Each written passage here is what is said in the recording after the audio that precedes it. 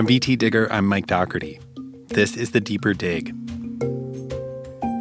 This week, the COVID-19 case rate in Vermont has nearly doubled since its previous peak last winter, while hospitalizations and deaths have remained elevated for nearly 4 months.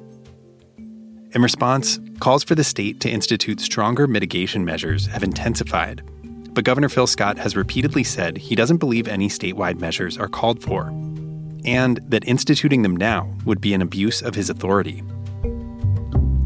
Now, the Vermont legislature plans to reconvene for a special session to pass a law that would allow cities and towns to institute local mask mandates. Scott, a Republican, has called this a compromise, but Democratic leaders have said it's a disappointing one. Instead, they've advocated for a statewide mask mandate that would kick in during times like right now, when transmission in the state is high. Hi, how are you? Good. Can you hear me okay? Yeah, how about you? Can you hear me well? Yeah, that sounds great. On Wednesday, I reached out to Dr. Julia Raifman. She's an assistant professor at the Boston University School of Public Health, who's written extensively about this type of data-driven mask policy. Throughout the pandemic, Julia has maintained a database of state-level COVID-19 policies to track how different measures are affecting outcomes in different states. And I asked her, after a year and a half of studying this, what do we know about what works and what doesn't? I'm glad you asked that question because I think we can lose track of some of the most important things that we've learned. I think people can think of public health as all about lockdowns, and actually we really don't like lockdowns either.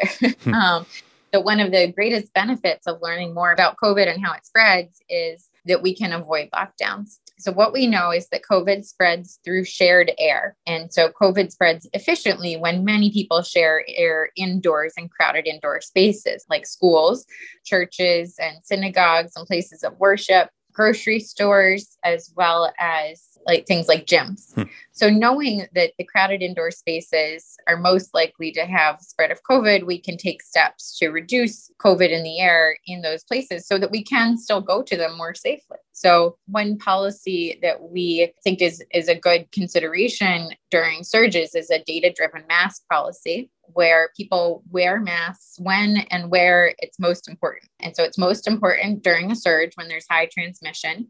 It's most important in crowded indoor settings like those I just mentioned. And it's most important indoors relative to outdoors. And so what we suggest is that people wear masks in surges in those spaces to clear the air of COVID, which is not something that any individual can do on their own. Mask policies are really about acting together so that if any one person in the room has COVID, it doesn't spread to several other people in the room.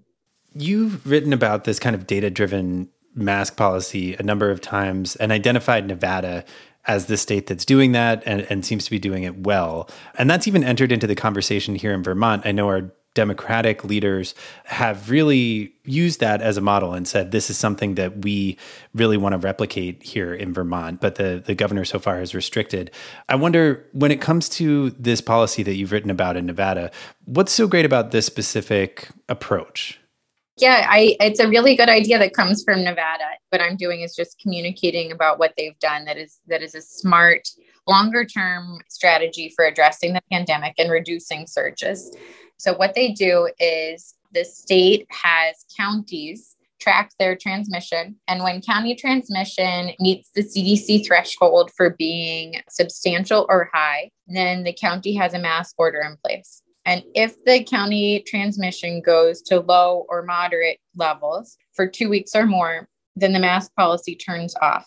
And I think that's a really nice approach because it lets everybody know that they don't need to mask forever. It sets out a very rational strategy for when people do and don't mask. And I think that makes everybody have a good understanding of why they're doing what they're doing and when it will end. And so far, it's very hard to say without a formal analysis, but all the formal analyses we do have that are very good analyses indicate that mask policies are associated with reduced spread.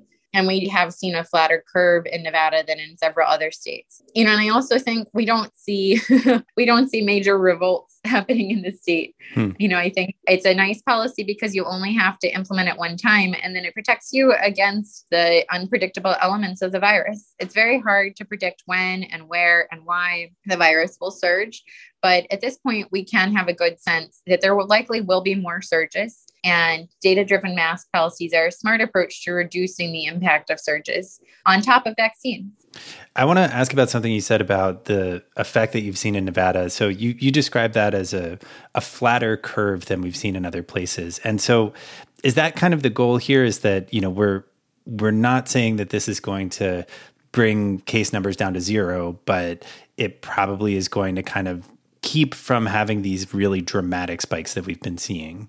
Yeah, I think it has a couple of purposes. It is to kind of at the population level, reduce the surges. The surges are really harmful to everybody in a community that's experiencing them, and to hospitals and healthcare workers who've been working so hard to support our communities throughout the pandemic. So it does reduce the harms of surges. It makes it possible for people to continue going out in the world without having very, very high rates of COVID transmission be a major concern for them. Because if people know that there's a really good chance that people around them in a shared indoor space have COVID and are not wearing a mask, then many people won't feel safe going into small businesses and into grocery stores and into schools, into workplaces. And, I think it's just a way of having a good standard of living in pandemic times.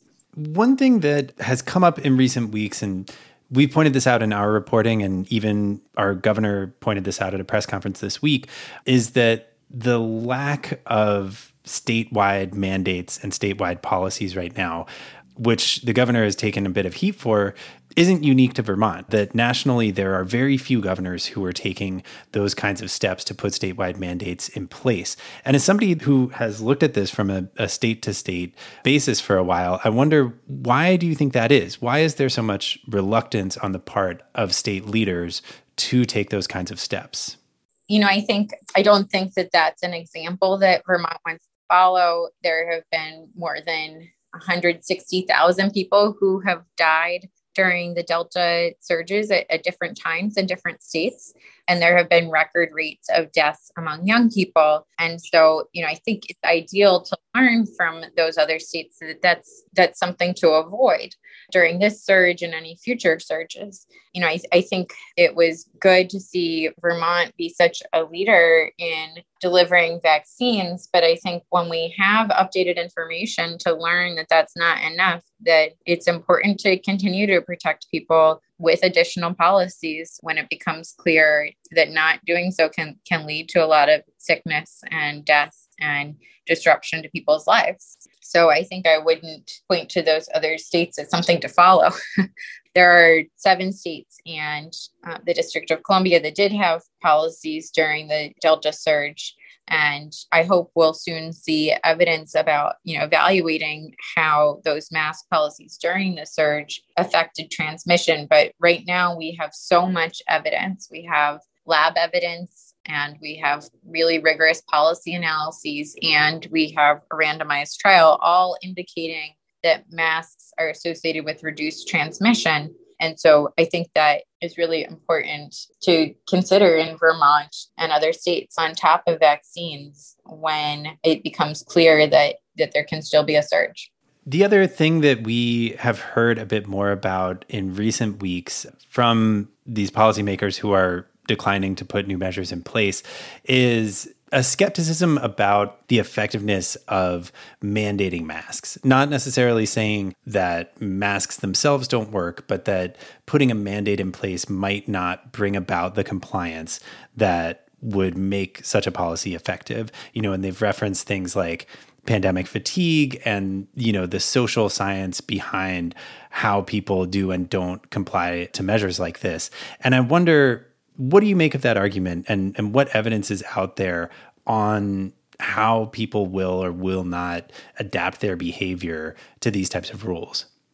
We can see in the data from the Institute for Health Metrics and Evaluation that mask wearing is much higher in states that do have mask policies than in states that don't have mask policies. And I think that there are a few potential mechanisms for that. And certainly it's worth formal evaluations to better understand. But I think, for one, people want to follow the rules. When a state or a business has a rule, then they want to respect that. So people put on a mask for that reason. 2, I think when people see other people wearing masks, then they want to do so in concert. that signals that it's important to do so. So I think that helps people wear masks to protect each other. Third, I actually think it supports people who might be considering wearing a mask, but not be sure about whether to wear it or feel a little bit self-conscious about wearing it. If you're required to wear it, then it might be a little bit easier to wear it just because you say, well, I was tempted to, and there's a policy saying I should. So, I don't have to feel like the odd one out for wearing a mask. So, I think we have more to understand about this, but to the extent that we can see in the data, there's a lot more mask wearing with mask policies. I was really surprised to see the May change in the CDC's mask policy guidance. And so really, since seeing that decision, I've been doing a lot of work to just try to communicate what the evidence we have shows. And I think the lab studies and the logic are also one of the most compelling studies to share, which is the CDC, when they had well-fitted masks on dummies, they found that the reduction in inhaled aerosols was about 95%. When you bring that to scale and you have 25 or 50 people in a room or hundreds of people filtering through a shared indoor space in a day, it really shows you that having a mask on the other people reduces the amount of COVID in the air if anybody has COVID, and reduces the amount of COVID that other people and you inhale if there is COVID in the air. Got it. You mentioned back in May when the CDC changed their guidance, I think you were referring to when they said essentially that vaccinated people don't have to wear masks in public anymore. And I wonder, again, looking at the national picture here, where we're now in this situation where the vast majority of states are seeming really reluctant to put any new measures in place. What has the role of the federal government been here? It seems like what we're hearing from our governor is actually pretty similar to what we're hearing from Dr. Fauci, from the Biden White House. What kind of a role does the federal messaging play? Federal messaging plays a very, very important role. And we really saw that with states. Whenever the federal government made a recommendation, we saw state policies change quickly in response to those recommendations. And that included the May guidance that there was no longer a need for mask policies for everybody. And in thinking about federal communications, I often come back to the core principles of disaster response, which we've had pretty well established for decades. And what those principles say is that you should communicate clearly and simply and often. You should be right. You should be transparent. You should be accountable. You should be action-oriented. And you should message the importance of coming together to overcome the adversity. And so I think that would be a really helpful direction for all leaders to take in this time. We have seen the CDC director mentioning masks more frequently recently. I think the CDC director has made clear that she thinks more from an individual perspective than from a policy perspective. And I think in a pandemic, it will require coordinated action from everybody, which policies help us do to overcome the virus. I really think it's important that people recognize that we're all on the same team, whether or not we're vaccinated, whether or not we're old or young, whether or not we're an essential worker or able to work from home. Everybody's on the same team against the virus, and reducing the virus, it benefits all of us. And so I think those key principles can guide us, and hopefully the policy perspective can help us think about how to come together and formalize how we come together to address the virus. Yeah. And it's interesting that you say that, because that is really, the language that you're talking about from the CDC director is, again, a lot of the same language that we've been hearing from our governor, where there's a focus on personal responsibility, on individual decision-making. One thing that our governor has said in his defense is that, there's a concern that putting mandates in place will cause some people who are on the fence to really dig in their heels even further, and that this will actually kind of harden that for them, and that could ultimately be damaging. And I wonder, what do you think of that argument? I think the fear of backlash actually can take us away from the big picture. And the big picture is that actually, when we have vaccine mandates, we see most people get vaccinated, and that really helps them. And when we have mask policies, we see that most people wear masks, and that really helps everybody. I think also, as we think about policies, we should think about them as an explicit trade-off. So do we want to have vaccine mandates, or do we want to have widespread illness and more deaths of parents? Do we want to have mask policies during surges, or do we want to have to stay home during surges because it's not safe and really put the health and lives of people who can't stay home at risk? These are some of the trade-offs we should make explicit in these policy decisions. And I think that conveys, it's probably worth it to temporarily mask to help us all make it through a surge, or help more of us make it through a surge. I don't think that just waiting for the virus to go away is better than reducing the amount of virus that happens during the surge to better protect everybody. Got it. So we're about to enter into this new phase of the debate in Vermont over mask mandates. The governor is allowing our legislature to come back into session, but only to pass a law that would allow individual towns to pass their own mask mandates if they choose. And so there's a likelihood that we could, in a matter of weeks, have sort of a patchwork of local mask mandates across the state. And that's been sort of framed as a political compromise. Neither side is saying that they want this exact policy for public health reasons. I wonder how an in-between strategy like that strikes you. I think that puts a lot of pressure on local leaders who may want to do the right thing, but are typically not in charge of coordinating the health of a state. And there's so much travel between different counties and municipalities. And, I think the state has a lot more capacity to implement and manage a coordinated policy response, as well as to adapt to changes, right? Like, for instance, in the state of Nevada, the state does a press release when counties turn on or off their mask policies, and helps provide businesses with materials to communicate what the relevant policy is at the time. And I think that kind of state support is really important, as well as preventing really fierce local debates over whether or not to have a mask policy and when. I think a coordinated response makes a lot of sense. And we even see some states where there are not mask policies. We see like several Bay Area counties in San Francisco coordinating with each other to establish standards for when they turn mask policies on and off, because they know that what happens in one area affects what happens in a neighboring area, and they want to protect each other. And so the most efficient and equitable way to do that is to do it at the state level. Here in Massachusetts, unfortunately, we also do not have a state mask policy. And so we saw that, for instance, like the Worcester area did not have a mask policy in place until their hospital was already overfilled. I think we can expect this to happen again and again with the virus. Certainly, we hope we learn more and better treatments, and learning more about vaccinations and how frequently we need to deliver them will reduce the harms of surges. But I think we've seen enough of COVID to know that they are harmful. And so a coordinated approach is not only important for this surge, it will help in this surge. It will also help in any future surges. I want to jump back real quick to on the subject of this sort of town level policy.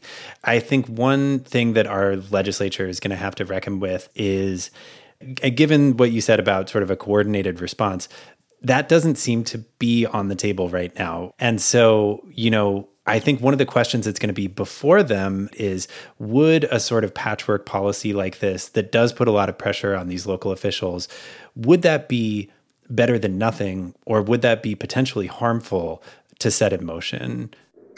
I think it is better than nothing because it reduces the harms of the surge. I think that counties could consider an approach similar to the Bay Area so that they coordinate with one another to establish a common standard.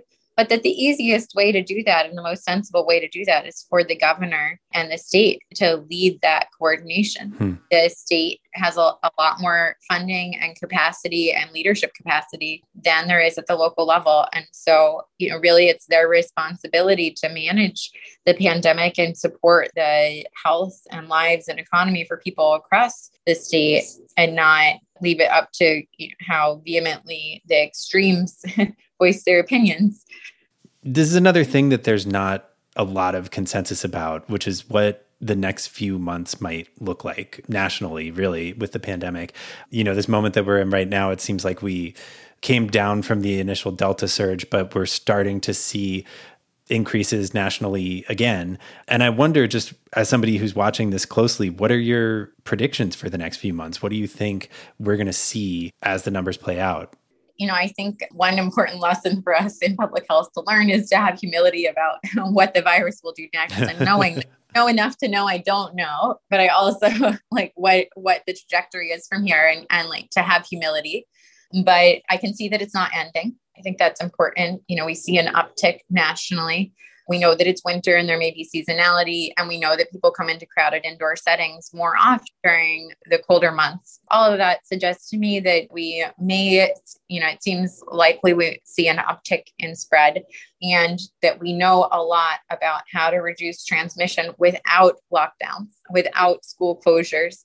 And in fact, putting in place those policies that reduce transmission, but allow us to be around each other more safely, can prevent us from needing more extreme measures like school closures. And so, I think the most important things we can do right now are to rapidly deliver vaccines and boosters, especially to essential workers who have been most affected by the pandemic throughout, especially to people who are incarcerated and in shelter settings, who are always going to be most affected, and to kids in schools, because schools are very efficient for spread. It's getting harder for kids in the Northeast to eat lunch outside.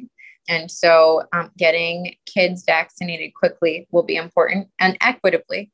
Throughout the pandemic, we've seen disparities in COVID mortality and severe disease. And now we see disparities in vaccines on top of that. And so we need to explicitly counter those disparities, make sure we communicate about vaccines in several languages, and make sure we routinely deliver vaccines to the neighborhoods and workplaces where people are least likely to be vaccinated.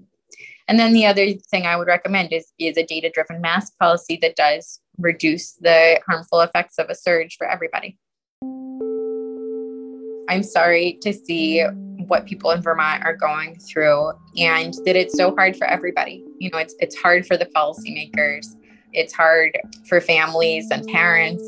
It's hard for people running small businesses. But I do think that if we come together around the most reasonable policies to address it, then hopefully we can get through it together and create a virtuous cycle that's better for everybody coming out of it. Got it. Well, thanks, Julia, again for your time. I really appreciate it. Awesome. Thank you. Have a great afternoon. You too. Thanks, Julia. Bye.